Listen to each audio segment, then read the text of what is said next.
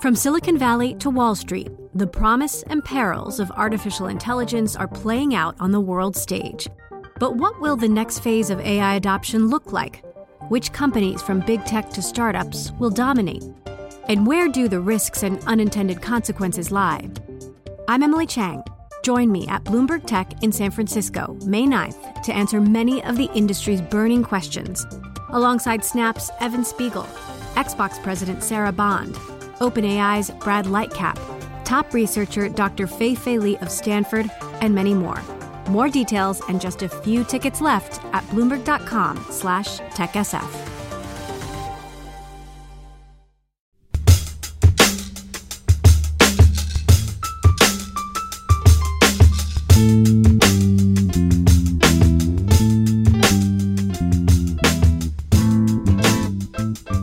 Hello and welcome to What Goes Up, a weekly markets podcast. My name is Mike Regan. I'm a senior editor at Bloomberg. And I'm Valdana Hayek, a cross-asset reporter with Bloomberg.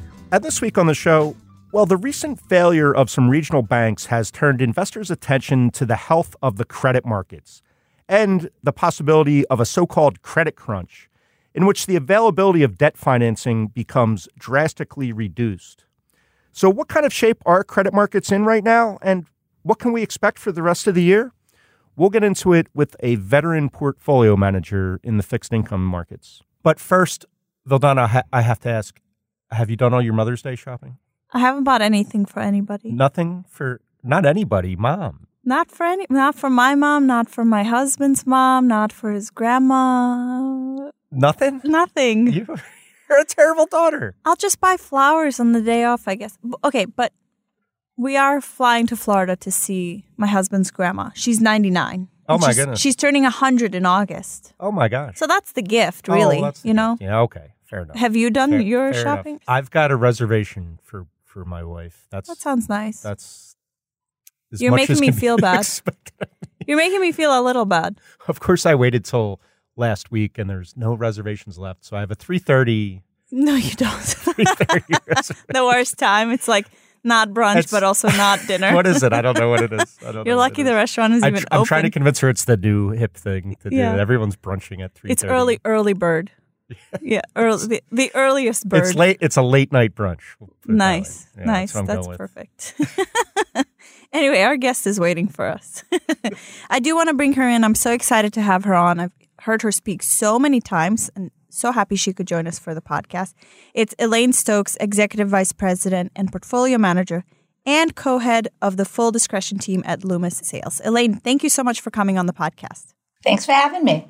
Like I mentioned, I've been to a bunch of you guys' events. I've heard you over the last couple of years talk about your many different outlooks, but maybe we can just start with you just giving us a quick overview of who you are and what your role entails. Okay, well, I am, obviously, you mentioned my name, Elaine Stokes. I've been working at Loomis for 35 years this week. I am part of what we call the Full Discretion team. What we manage is multi-sector portfolios. We take a long-term opportunistic approach, so active management, which has been a little out of vogue as of late, but I think something that people are eyes open to again now that we're starting to see some value in the market. You know, Elaine, I know you keep close eye on credit markets in your role, and there's been so much talk lately after the failure of these regional banks about a potential quote-unquote credit crunch. So far, I'm not seeing a lot of hard data evidence of it. If you look at, say, high yield spreads, they seem pretty well contained. I know that Fed senior loan officer survey showed a little bit of an increase in tightening of standards, but nothing sort of through the roof. There obviously are pockets of weakness, commercial real estate, mortgage-backed securities. Those spreads are getting pretty wide. But I'm curious how you're thinking about sort of the macro conditions for credit right now. Is that a real risk of a credit crunch where supply of credit gets greatly curtailed because of all these issues that we've seen in the banks? It seems to us that what has happened and what we've really seen out of this banking turmoil, I'll call it, is that we have seen a proof point that all these moves by the Fed are finally working. But they're working in people's risk appetite going down for things like new technology, crypto, even some private equity. But we're not seeing it in our day-to-day life, right? We're not seeing it to the extent that you would expect to be seeing it in normal day-to-day borrowing. What my fear is that if we continue to have equity markets telling us that regional banks aren't safe, then regional banks and banks in general will then continue to tighten their standards. And that's going to start to hit those small and medium-sized businesses. If that happens, I think we all have a different view of what the recession will look like. Being the week prior to Mother's Day, and regulators liking to come out and give us something on Sundays, I was thinking that maybe that would be the regulators' gift to us, is that they gave us something that would quiet down this, constant, let's take a run at the regional banks and then settle down, take a run at the regional banks and settle down, and would get something that would put that potential crisis of confidence that we're all looking at and kind of put it to bed once and for all. We have strong banks. And it's a confidence game, and we need to do something to squelch that confidence, or it is going to start to affect the economy. So you said in your notes, obviously a lot rides on a resolution to the banking issues. How plausible is it to actually see something like the universal deposit insurance, or how do you actually see things playing out going forward? I really think a lot of it rides on watching what happens to the equities of these regional banks. Because that's the only place we're still, keeping our eye on and watching where that fear is coming. If we can get to a steady state, maybe we're going to have an orderly merger or two beyond what we've already had, then I think we're past it. But I think the next 2 weeks are critical, and having the negotiations in Washington kind of hanging over our head at the same time definitely has the ability to make markets overreact. And obviously it all comes back to interest rates and the path for the Fed this year, Elaine. We did get CPI data this week, headline number 4.9%, down about 0.1 from the previous month. Core at 5.5%, also down about 0.1, but really not aggressively normalizing the way it did, say, last summer. What's your big picture view on where the Fed and rates markets are headed in general, given this inflation scenario that, the worst seems to be over, but we really kind of seem to be plateauing almost at some pretty elevated levels. What do you expect for the rest of the year as far as rates and the Fed? Yeah, so because of the short-term reasons we already mentioned, right, what's happening with the regional banks and the debt ceiling talks, I think the Fed will absolutely pause at its next meeting. But longer term, our view is that there are some big picture secular trends that are going to keep inflation elevated. Not necessarily elevated at 5%, but I think it's going to be really, really hard to get to target. We believe that the Fed is going to be a little slower to react in cutting rates. We think the market's a little bit ahead of itself here. The market, I think, is pricing in, one of those first two short-term items going horribly wrong and the Fed having to come in and really cut. We think that, there's what we refer to as the 4Ds, right? We have demographics working against us. We have deglobalization working against us. We have decarbonization working against us in growing deficits, right? We have those four things that we all, are familiar with that are all potentially inflationary. And it's going to be hard for the Fed to kind of take their foot off the pedal completely. It just doesn't feel like a strong cutting cycle is in our future.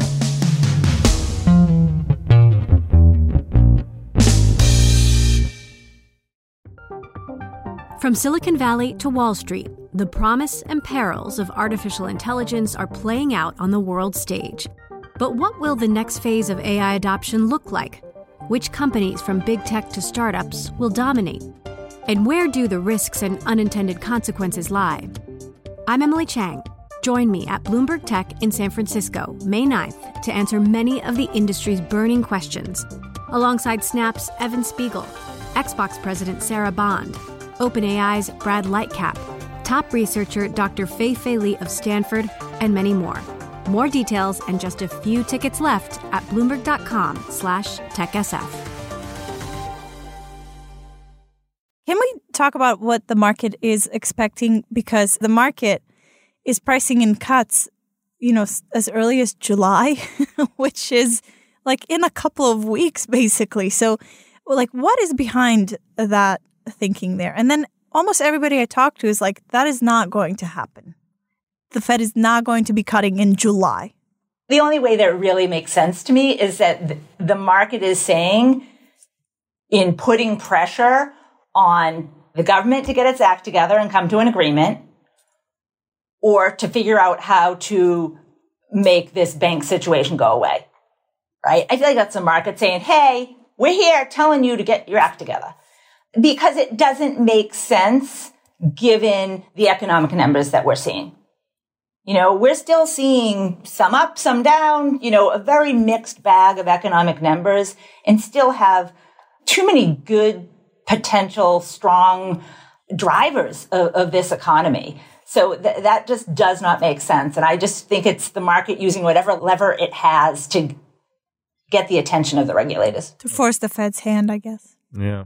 Elaine, it's kind of a fascinating time to be surveying the fixed income landscape because there's some tremendous opportunities in the front end. Even in a money market fund, you can get 5% basically yield right now. So I'm curious, where are you seeing value? Is the front end the place to be right now with these high yields, or is it what are you looking at as terms as attractive corners of fixed income right now? What I love about fixed income is you kind of have to triangulate, right? It's great. We have over 5% in the short end, up from under 2%. And for the last several years, any of us would look at 5% as, wow, that's a nice, healthy return. Let's not forget that inflation's still around 5%. If you take more risk, get involved in high yield, we're talking about 8.5% to 9% type of yields. So that's really attractive. So the yield level has gotten really interesting. Spreads have also gotten much larger than they were a year ago, right? We're pretty much almost doubled in spread levels that we're getting from our tights. So that means that we're getting paid a bigger premium to take on some risk. Is it enough that it looks like we're getting paid as if we're in a downturn or a recession? Not quite. But the difference right now is that the dollar price is lower. We have been living in a market where dollar prices for bonds have been well over par for a very, very long time. And now we're looking at dollar prices that index averages are close to 90 cents on the dollar. So not only can you buy that bond at the 5% or the 8.5%, but you also have the potential to go up those 10 price points if there's any type of positive economic news or specific news. So when I look at all three together and really think about the technicals in the market, and when I talk about the technicals in the market, what I'm really referring to is the lack of issuance. We've had very, very low issuance levels over the last few years.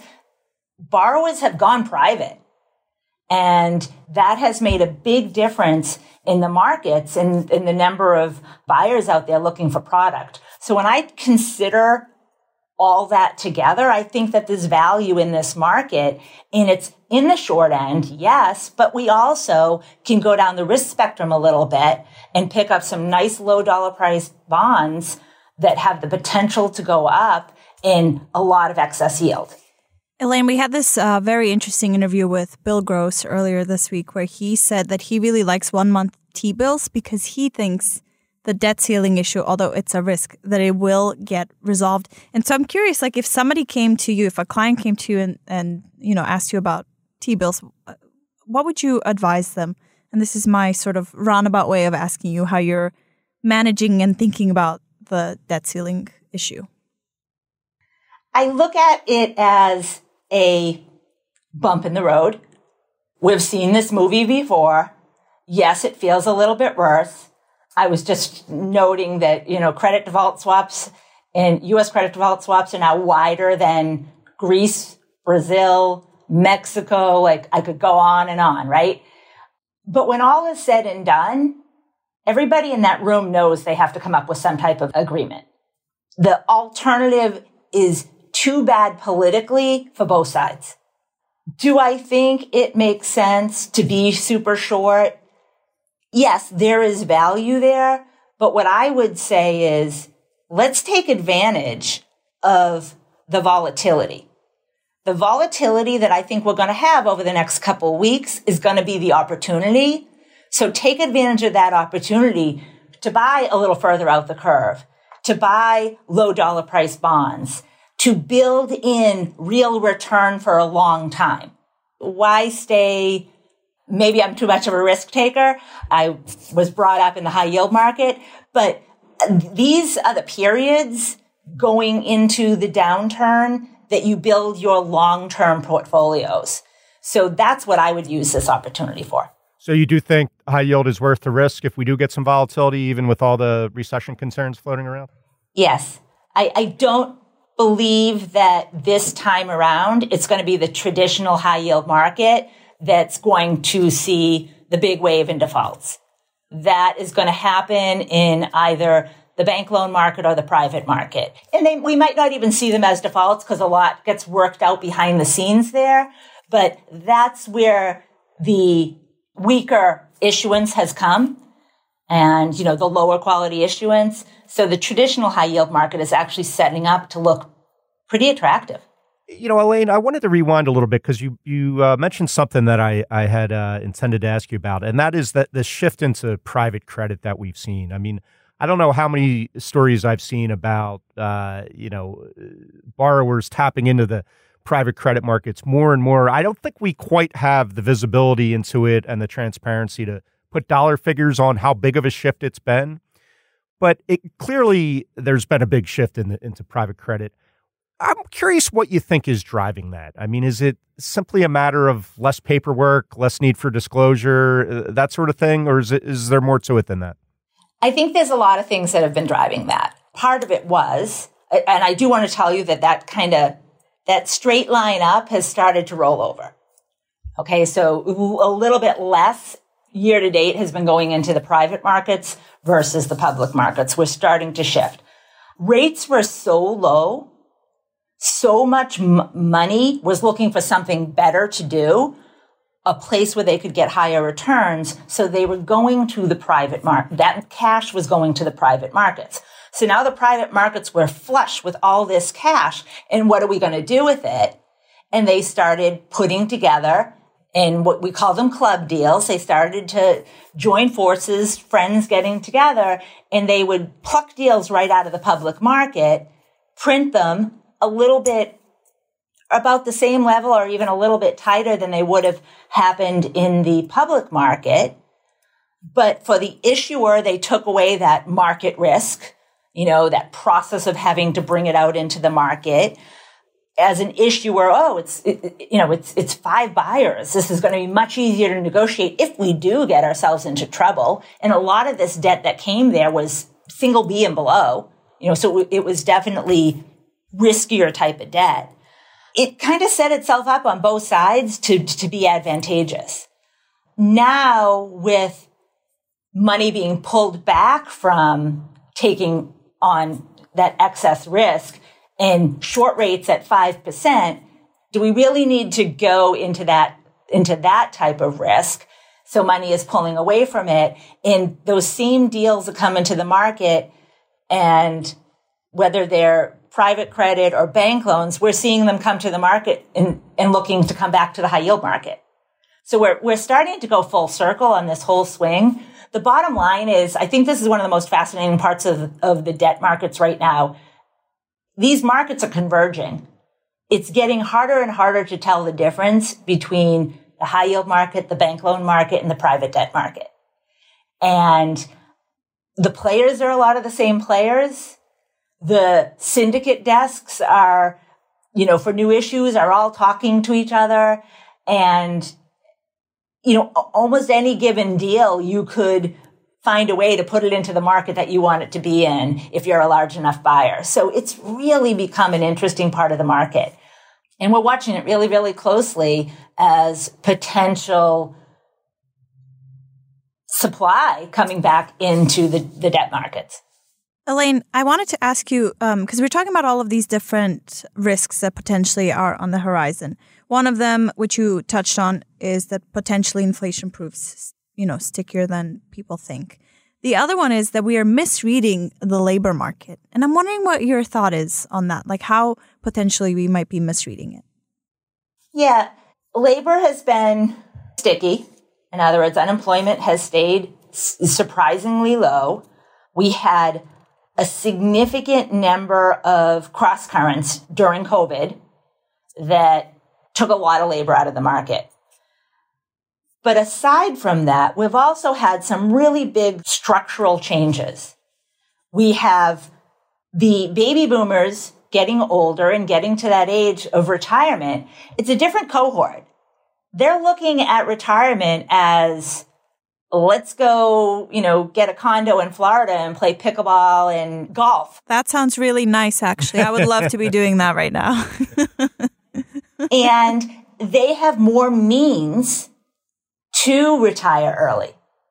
I think a lot of people were looking at that as a fluke, the early retirements, and people coming out of the labor force through COVID. Don't forget how big that baby boomer cohort is. They're going to continue to be coming out of the labor force at a faster pace. And I think at the same time, anecdotally, locally, what I've noticed is when we decide we're going to go out to dinner, just an example, we decide we're going to go out to dinner, we have to really think about which restaurant is open which day, because all of the restaurants in our area are short-staffed. So what they've started to do is close down for a couple days a week. And it's not just happening there. It's not just happening in the restaurant industry. It's happening, that type of thing is happening where, there is a need, or companies would like to give better service, have more employees, but there just aren't the employees to hire. I think there's some pent-up demand there for labor that will come back in if the labor market loosens up. So I do think if there's anywhere where we might be misreading is that the pressure on the labor market and potentially wages might stick around a little bit longer.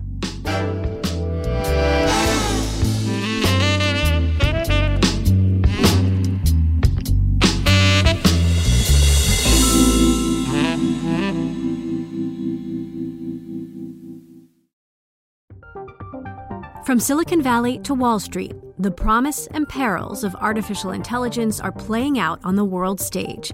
But what will the next phase of AI adoption look like? Which companies from big tech to startups will dominate? And where do the risks and unintended consequences lie? I'm Emily Chang. Join me at Bloomberg Tech in San Francisco, May 9th, to answer many of the industry's burning questions, alongside Snap's Evan Spiegel, Xbox President Sarah Bond, OpenAI's Brad Lightcap, top researcher Dr. Fei-Fei Li of Stanford, and many more.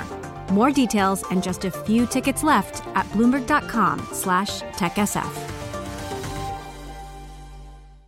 Well, Elaine Stokes, the new kid on the block, only 35 years at Loomis Sayles. Great to catch up with you. We're almost out of time. We can't let you go yet, though, because Vildana's going to tell us the craziest thing she saw in markets this week. Okay, remember last week I had a kind of lame one about Wendy's? Yeah. The chili in the can or whatever? Yeah. Okay, this week's is also about Wendy's. Sensing a trend, okay. I haven't been to Wendy's in years, but... Frosties in the can? No, this is so interesting. Oh, that's a really good idea. They should sell that at grocery stores. I would definitely buy Frosties ice cream. Anyway, Wendy's is going to start testing an AI-powered chatbot for drive-through orders. So you can go to Wendy's, go through the drive-through, and potentially be talking to an AI chatbot to place your order. That actually makes a lot of sense, especially given Elaine's restaurant worker shortage. And isn't that so cool? Like up until now, mostly when any of us have interfaced with AI stuff, it's like you going to ChatGPT and asking you to write you a song or whatever. Yeah. And this is like you're out in the real world, you're not looking for AI stuff, and potentially you run into this, chatbot. An AI bot saying, you want fries with that? Yeah, exactly. Yeah. Hopefully they don't mess it up. Oh, that's pretty interesting. I thought so. Yeah. All right. That's a good one. How about you, Elaine? See anything crazy this week? I'm really struggling between my silly one and my serious one. I think my silly one a little bit goes with yours, and it is how new technology is being used in a strange way. Sea urchins. You know what little sea urchins are? Not well-known fact. They like to put rocks and shells on their heads to keep predators in the sun away. So at an aquarium, some of the workers at the aquarium decided to 3D print them hats. There are going to be uses we're not expecting from AI, from 3D printing, from all this technology that's happened over probably this last 10 years. I'll say I was not expecting that one. That's awesome. Honestly, that's so good. That's a really good one. And then my serious one is, I don't know if you saw the story about temperatures in Vietnam reaching 44.1 degrees Celsius. That's 111 degrees. Thailand tapped out at 44.6 Celsius. That's 112 degrees. There is a major heat wave going on. These are record temperatures. These are temperatures where it doesn't matter if it's dry heat or not. I mean, these are crazy temperatures, and it just got my mind going. We have been so focused and so worried about heating Europe in the winter. Now we need to worry about cooling the planet. Yeah, that's a great point, especially when those heat waves hit Europe and the air conditioning is in the electricity. But it affects also food supply chains, tourism, etc. Yeah, that's true. That is some hot temperatures, though. All right, I'll give you mine. So Steve Jobs. No peeking. I didn't look. No peeking, Vildana. I have my eyes closed. Steve Jobs famously did not like to give autographs. So, which means that in the collector's market, his old checks are very much a hot item. Who was he banking with? Apple was Wells Fargo. Wow. It's a check from the 70s up for sale on RR Auctions. Still 6 hours left to go for the bidding. Okay. Signed check by Steve Jobs. Elaine, it's time to play The Price is Precise.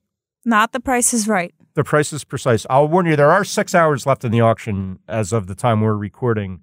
But the bidding is pretty close to what his last signed check sold for. So I think we're pretty close in the price discovery.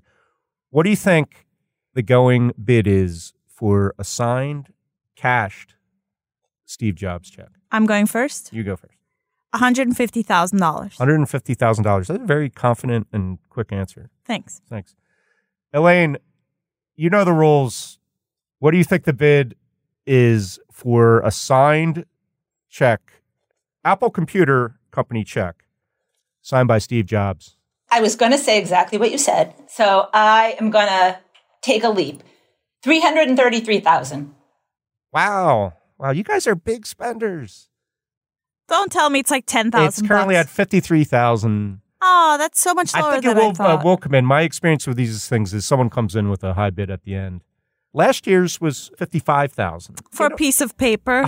That doesn't mean anything. Hop on there and bid away, Vildana. You got 6 hours. Oh my gosh, these bidders would love to have me. I just overbid on everything. Jump to your $150,000 instantly. Yeah. Wow. Now that you mentioned, maybe it is a little low. All right, now you got me thinking. Maybe I should bid on it. It seems underpriced. But Vildana, can I borrow $53,000? Yeah. Let me just Venmo it to you. All right. Thank you. You're welcome. With that said, Elaine Stokes of Loomis Sales, great to catch up with you. Really appreciate you allowing us to pick your brain on markets. Had a good time. Great. Thank you. Thank you so much, Elaine.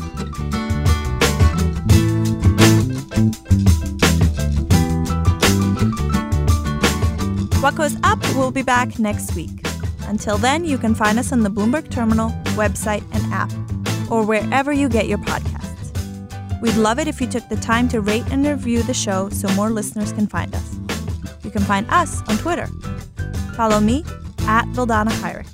Mike Regan is at Reganonymous. You can also follow Bloomberg Podcasts at Podcasts. What Goes Up is produced by Stacey Wong, and our head of podcasts is Sage Bauman. Thanks for listening, and we'll see you next week.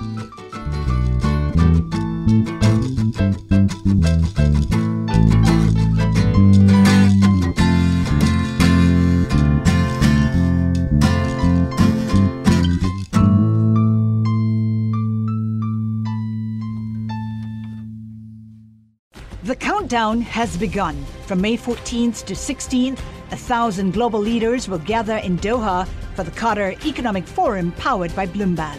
Join heads of state, influential ministers, and leading CEOs to make new connections, gain unique insights, and uncover valuable opportunities in one of the world's most rapidly rising regions.